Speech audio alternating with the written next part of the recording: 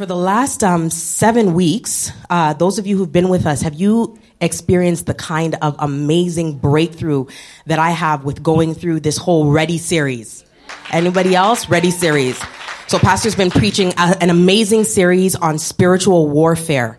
And just in dealing with spiritual warfare, he's shown us how God has already equipped us and essentially guaranteed us victory by arming us and equipping us with the breastplate of righteousness and the helmet of salvation and the belt of truth, and having our feet shod with the preparation of the gospel of peace, and then having the shield of faith and the sword of the Spirit, which is the word of God.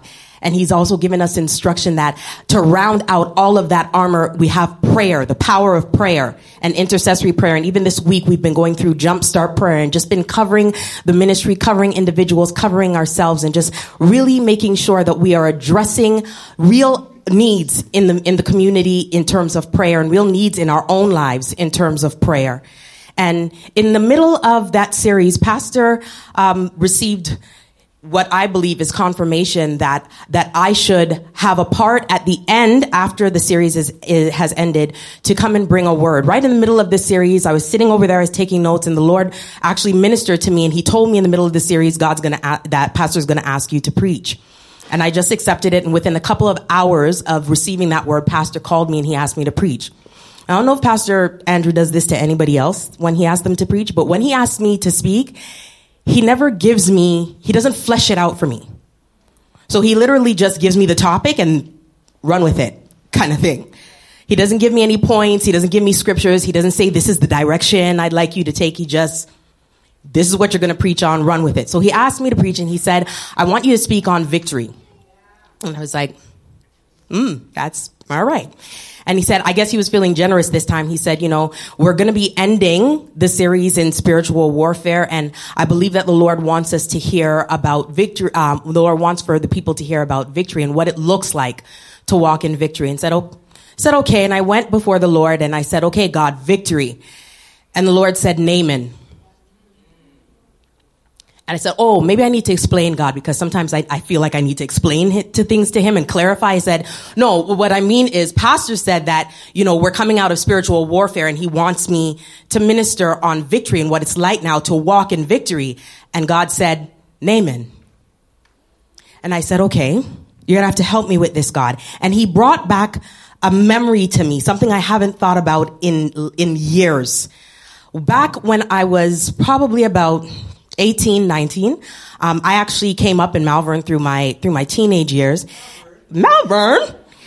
And he brought a memory to me. One night, when I was probably 1995, 96, I decided that around 11 o'clock, I wanted to go outside and just hang out. Because when you're a young person, many times you think you're indestructible and nothing bad is ever going to happen to you. You have the rest of your life. Why would anything bad happen? So as a female, at 18 years old, I'm walking the streets of Malvern, decide I'm going to stop at a little park, sit down and have a swing. So I'm in my introverted bliss swinging and just thinking about life. And I see these two guys approaching me.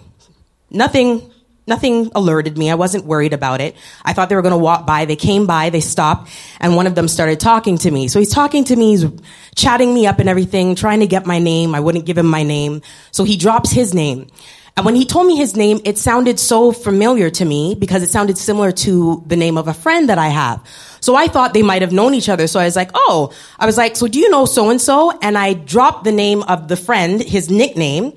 And when I dropped his nickname, the guy pulled his head back and he repeated the friend's name. And I said, yeah, him. He's like, is that so-and-so? And the so-and-so was actually the name of a show. So let me explain something to you. Back in the day in Malvern, we used to have a couple of gangs running through the city. And many of the gangs went by names of old cartoons and old TV shows. And so when I said my friend's name, his nickname, it sounded like a member from one of the gangs. So when he asked me, is that from so-and-so? And I said, yeah. I was thinking, yeah, that's where his name comes from, that show. He was thinking, that's a part of a rival gang. So once I said, yeah, he hit his friend and he's like, let's go. And he walked off. I was good because I was in peace by myself anyways. So they left And I was there for a little while by myself, and I decided I was going to take my little introverted bliss self on a walk now through the city, because it's bad enough that I'm in a park by myself swinging. Why not just walk through Malvern by myself? So I'm walking down Sewells towards Nielsen, and in the distance, I see now a group of guys coming towards me. And they're far enough that I can just barely make out the number, but I recognize the outfit as one of the guys that was in the park with me. So right away, spidey senses start tingling, and I'm like, something's not too good here. So I'm looking around because I'm walking on a sidewalk, broad open street, and I'm like, I need to do something. And all of a sudden, from the corner of my eye, I just saw this huge spotlight. And right at the corner of Nielsen and Sewells, there's a church. I saw the light shining towards the church. I'm like, yes, I'm going into the church. God is going to give me refuge in his house. And then I stopped and thought about it. It is 11:30 at night in Malvern in 1995. No church in its right mind is going to have its doors open. And I noticed that the light was shining towards the church, and it was casting a huge shadow on this tree. And I heard the Lord say, get in the tree. And I was like, the tree? It's a huge pine tree. I'm like, the tree? I'm looking at the guys approaching me, and all of this is happening in my head, like rapidly, but almost in slow motion at the same time, because the guys are still walking, and I'm debating with the Lord whether or not I'm jumping into this tree. And he's like, get in the tree. And I'm like, God, I could take them. I could definitely take the first two in the front, because they're no, for real, I could take them, because I was raised by a brother who taught me to fight. So I'm pretty scrappy. I'm like, I could take them, God. I could take the first two, but I don't know about the rest. And I looked at the tree, and I looked at the guys coming, and I looked at the tree, and I looked at the guys coming, and I looked at the tree that was standing in the shadows, and I remembered that the Lord said, he that dwelleth in the secret place of the Most High shall abide in the shadow of the Almighty. And I said, I guess I'm going in the tree. And I jumped into the tree. I didn't walk. I didn't try to find a nice place. I ski jumped into the tree. So I'm standing in the tree, and I can see the guys through the tree, and I'm standing there really uncomfortable because the pine needles are pricking places they shouldn't be pricking. And also my pride is hurting a little bit because I'm like, nah, God, I really could have taken at least the first two. And he said, stay here. So I stood in the tree, as uncomfortable as ever for several different reasons, and I watched my enemies pass by. And I remembered the word of the Lord. When my enemies and my foes came against me to eat up my flesh, they stumbled and fell. I never saw those guys again, ever. And I lived in Malvern for several years after that, visited the same park, walked the same streets, and never saw those guys again. I just believed that the Lord took care of them. But I learned a very valuable lesson in that experience. I learned that you don't get to decide how God chooses to deliver you. It might be uncomfortable. It might be a little humiliating. It might sting your pride a little bit, but you do not get to determine how God delivers you.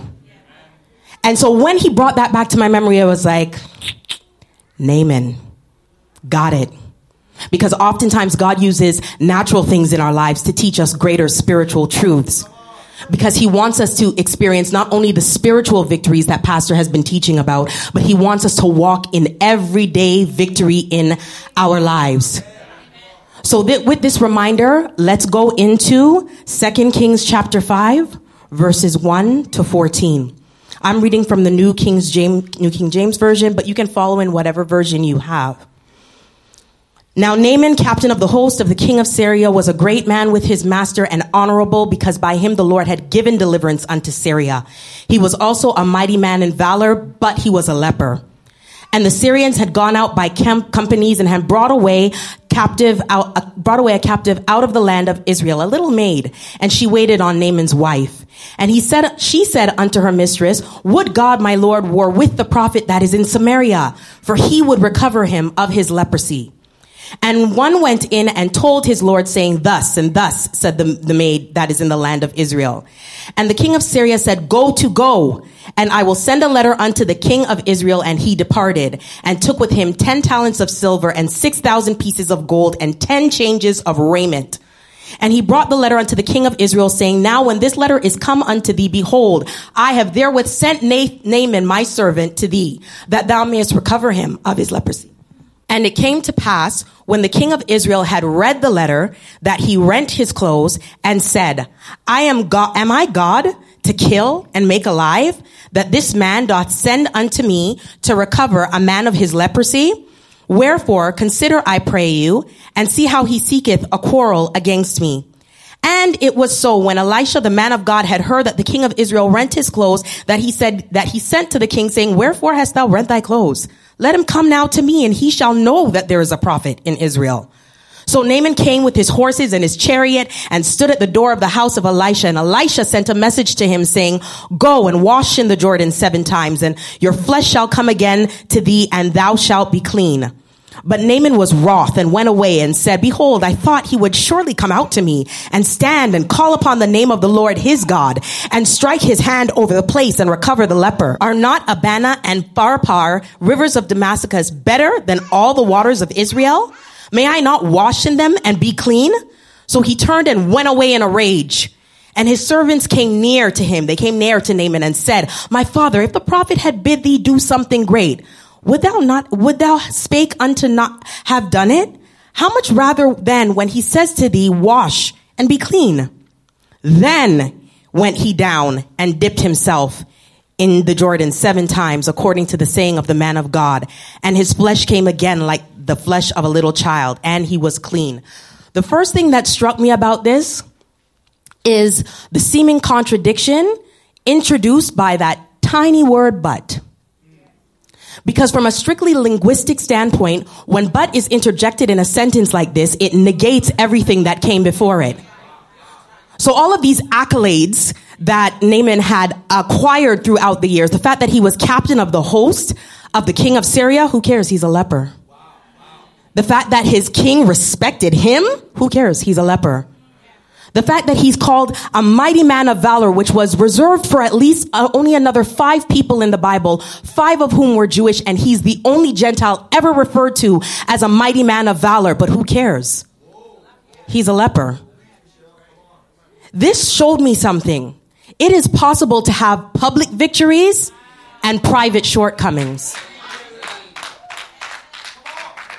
And I don't think we've seen that more than over the last few months, even the last week in media.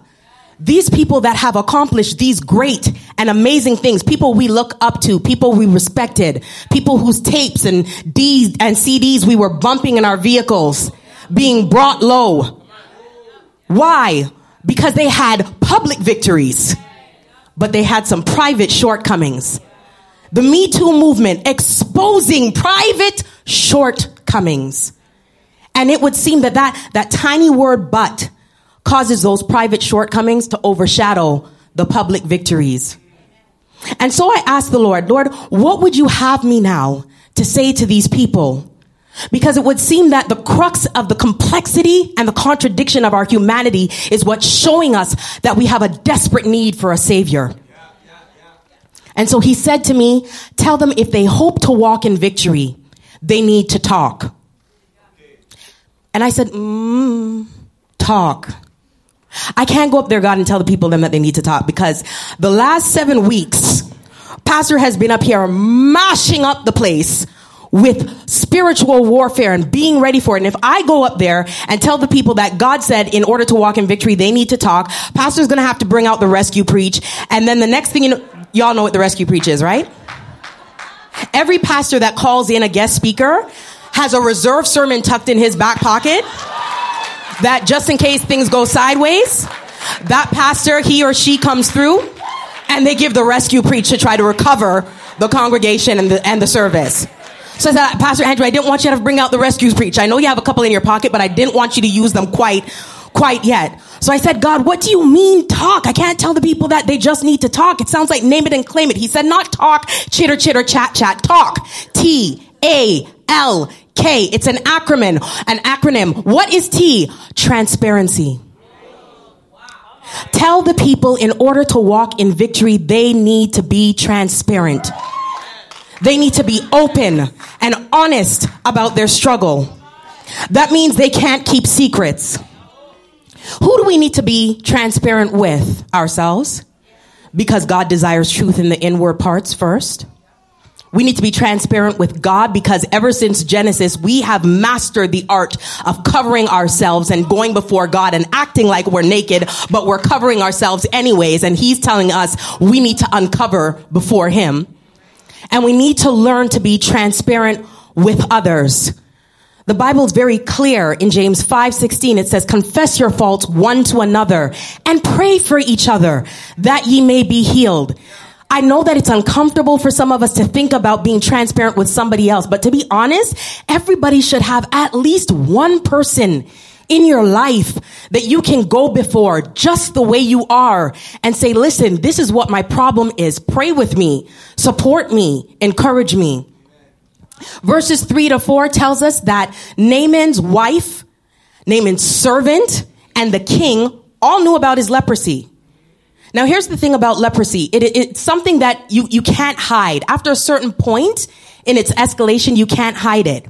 And this particular leprosy that the Bible is talking about in the Old Testament is not the same leprosy that we see today. The leprosy we see today, it's also known as Hansen's disease. That is something that it affects your nerve endings. It eats you literally from the inside out. But in the Old Testament, when it refers to leprosy, Sarah, it refers to this idea of a general condition that covers many different skin ailments. So it could be eczema, it could be psoriasis, it could be several different conditions or molds or mildews of the skins, or even raiments and garments.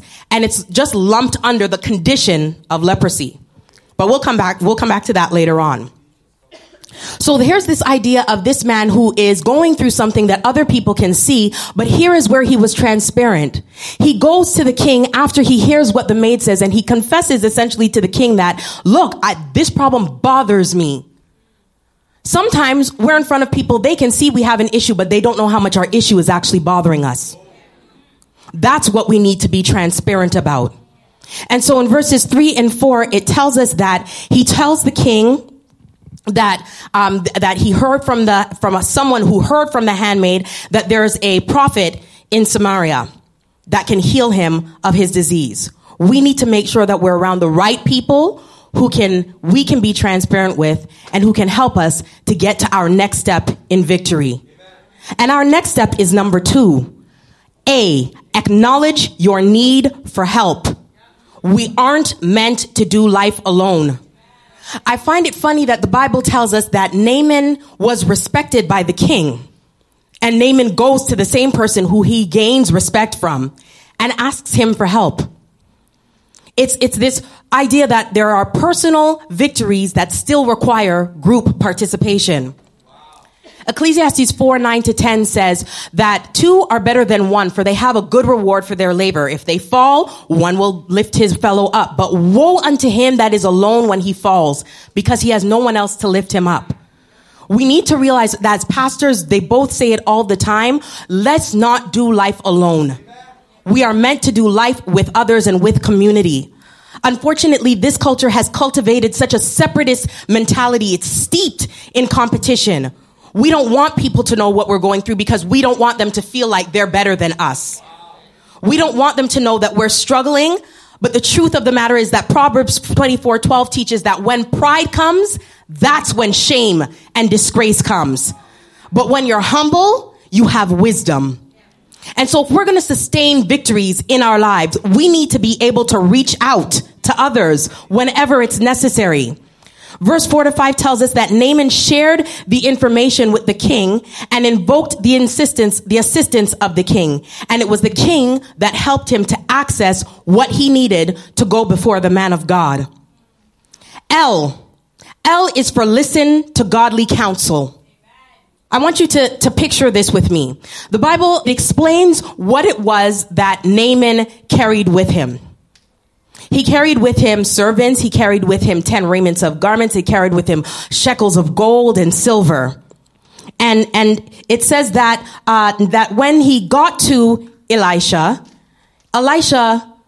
didn't even come out to him. Elisha sent another messenger and said, go tell him to go hold afresh in the Jordan. And Naaman was wroth, the Bible says. He walked away angry. Can you imagine this? Look at what the Bible tells us in the in the opening of the chapter. Look at these great accolades of this man. This man took the time to collect what is the equivalent of $1.2 million in gold and silver, packed it in his chariots, brought with him 10 changes of raiment. And when we say 10 changes of raiment, we're not talking like he brought with him a couple of Converse tracksuits and some Nike boot and thing like that. He brought with him what is the equivalent of high fashion. Some Balenciaga, some Prada, some Dior, some Gucci, some Louis Vuitton. That's what he brought with it. This man came through dripping. And he's at the house of the prophet, and the prophet didn't even come to the door. No, wouldn't you be upset? I'm with Naaman on this. I'm like, yo, I came in squad deep to come and see you, and you don't even come to the door. You send one next man to come and talk to me. And now you tell me I need to go and bathe in a dirty river? We have better rivers than that. A muddy Jordan? We've got better water than that where I'm coming from. I could have just stayed home. I thought you were at least going to come out, wave your hand over me and touch the places and recover me of my leprosy. But here's where the godly counsel kicks in. Because his servants were able to approach him and say, my master, if the prophet had told you to do something really hard, wouldn't you have done it? How much more he's telling you to just go and simply dip in a river? This tells me two things. Number one, the fact that his servants felt comfortable enough to approach him speaks to something about Naaman's character. Somewhere under all of that braggadociousness, there is some humility that just needs to be uncovered every now and then. And secondly, it tells me that God really wanted this to happen for him, but that he was now in a place where he was troubling himself. And so we need to be wise now when I say that we listen to godly counsel, because not all counsel is godly. That's just a reality, right? Like you could be at work and you're talking to Susie and you're telling Susie that you're really worried about, the fact that you're going to lose your job. And Susie's like, oh my God, that's horrible. That's just, just don't worry about it. Just come out with me and the girls tonight. Let's just have a few drinks, tie one on, get slosh, it doesn't even matter. It doesn't even matter. Let's just do what we need to do tonight. Just let loose, sister, and we'll be okay. That's not godly counsel, because God says, be anxious for nothing, but in everything with prayer and supplication, make your requests known to God. That's godly counsel. Or maybe you're with your friend and you're telling your friend that you as a man have some concerns about your health and that you're troubled about it and you've been seeing the doctors, and your friend's like, bro, what are you even doing, bro? Like that traditional medicine, bro, that'll kill you faster than anything else, man. You need to go like the natural route. Like I got some stuff at home, man. It's legalized and everything. It has medicinal properties to it, man. Just let me hook you up, man. We'll just flow. We'll just fly. We'll just sail. Like whatever, dude. Like let's just light up the chalice, make we burn down low. And that it sounds like it makes sense. But that's not godly counsel, because Corinthians 6 tells us that our bodies are the temple of God and that we ought to glorify him in our body and our spirit, which are his. So when we say that we are listening to godly counsel, it has to sound like something that the Lord would say to us that we can back up in his word. Because the problem with Naaman at the time is that he came looking for help, but he wasn't prepared for the way that help would come. He wanted to determine, like I did, how his victory came. But we don't get to choose how or who God delivers us through. So God used Naaman's servants to correct his thinking, and he received not only their counsel, but victory. Because Proverbs 24:6 says, by wise counsel thou shalt wage thy war, and in the multitude of counselors there is safety.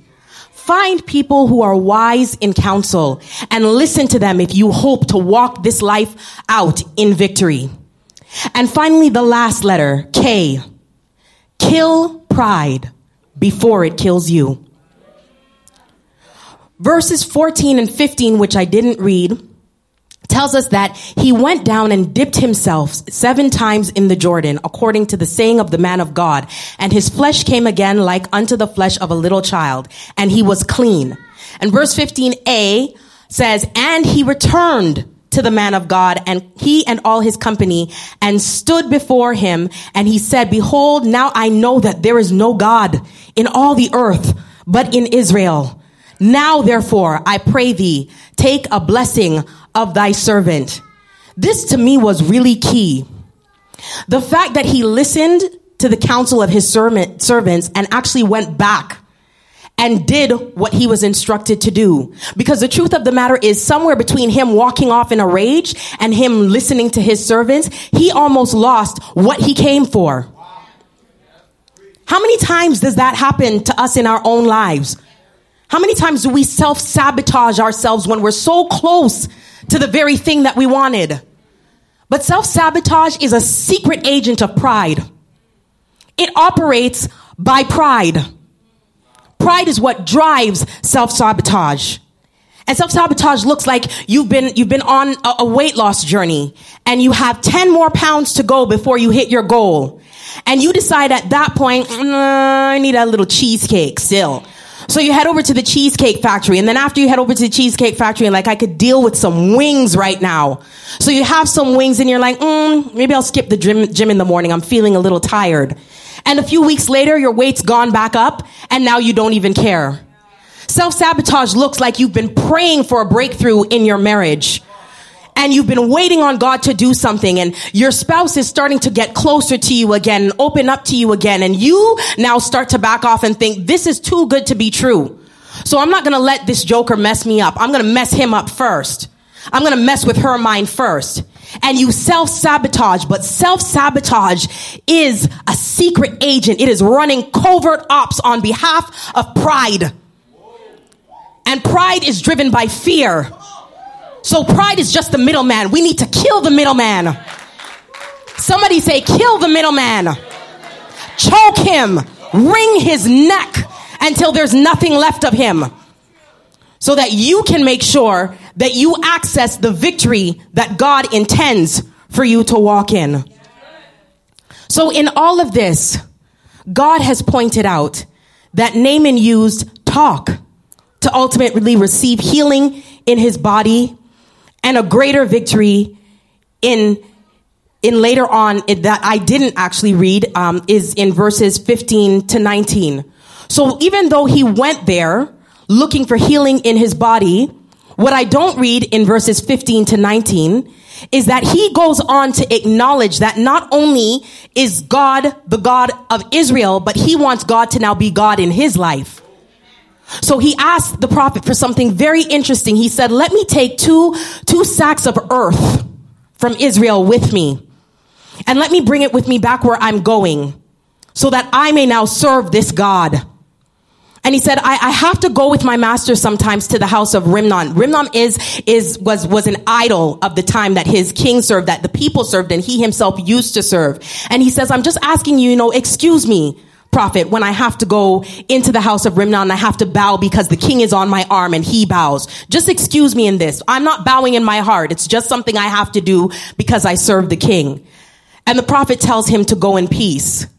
That to me is the greatest victory that he actually experienced. A conversion of the soul. Because that is what God ultimately wants for all of us.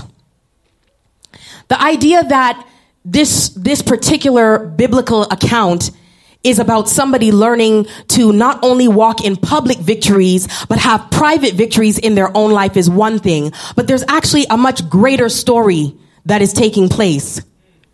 Because Naaman is really actually representative of us. Naaman represents humanity before they have an opportunity to meet with Christ. We need someone to rid us of our leprosy. Remember, I mentioned earlier that leprosy in this case was actually a general condition that described many different ailments. That would mean now that leprosy, in this general sense, is really sin. It's the condition of sin in our lives. Many different ailments: sexual immorality, stealing, lying, cheating, all different ailments, but they all fall under the same condition, which is sin. And the Lord sends the prophet to tell the man to go down to the Jordan and to dip 7 times, 7 being the number of completion. And it is signifying that we also need to be cleansed of the infirmity and the sickness of sin in our soul. And so I understood now why it was that later on, down through the ages, 22 generations after Elisha, here comes Jesus, the Christ, in Matthew chapter 3. And he's standing on the bank of that same muddy Jordan, the Jordan that Naaman despised. And he goes down to the river to be baptized by John. And he goes into the river, and the Bible says that as he comes up out of the water, the Spirit of the Lord descends as a dove on him. And a voice comes from heaven and says, "This is my beloved Son, in whom I am well pleased. Listen to him." In his baptism, he is signifying his future death, burial, and resurrection. And guess what? The Bible goes on to tell me in Colossians 2:12 that I am also baptized into the death of Jesus Christ. And because I'm baptized into his death, I'm also raised with him into new life. And you know what? In Colossians 2:15, it tells me that those same principalities and powers, Pastor, that you were preaching about in Ephesians 6, the one that we needed to make sure that we were ready to stand against. It tells me that God disarmed all principalities and powers and authorities in Christ Jesus, and he put them to an open shame on the cross. Now I understand why it is that Paul starts declaring in Corinthians 2:14, "Thanks be unto God who always causes us to triumph, always causes me to triumph. All I do is win."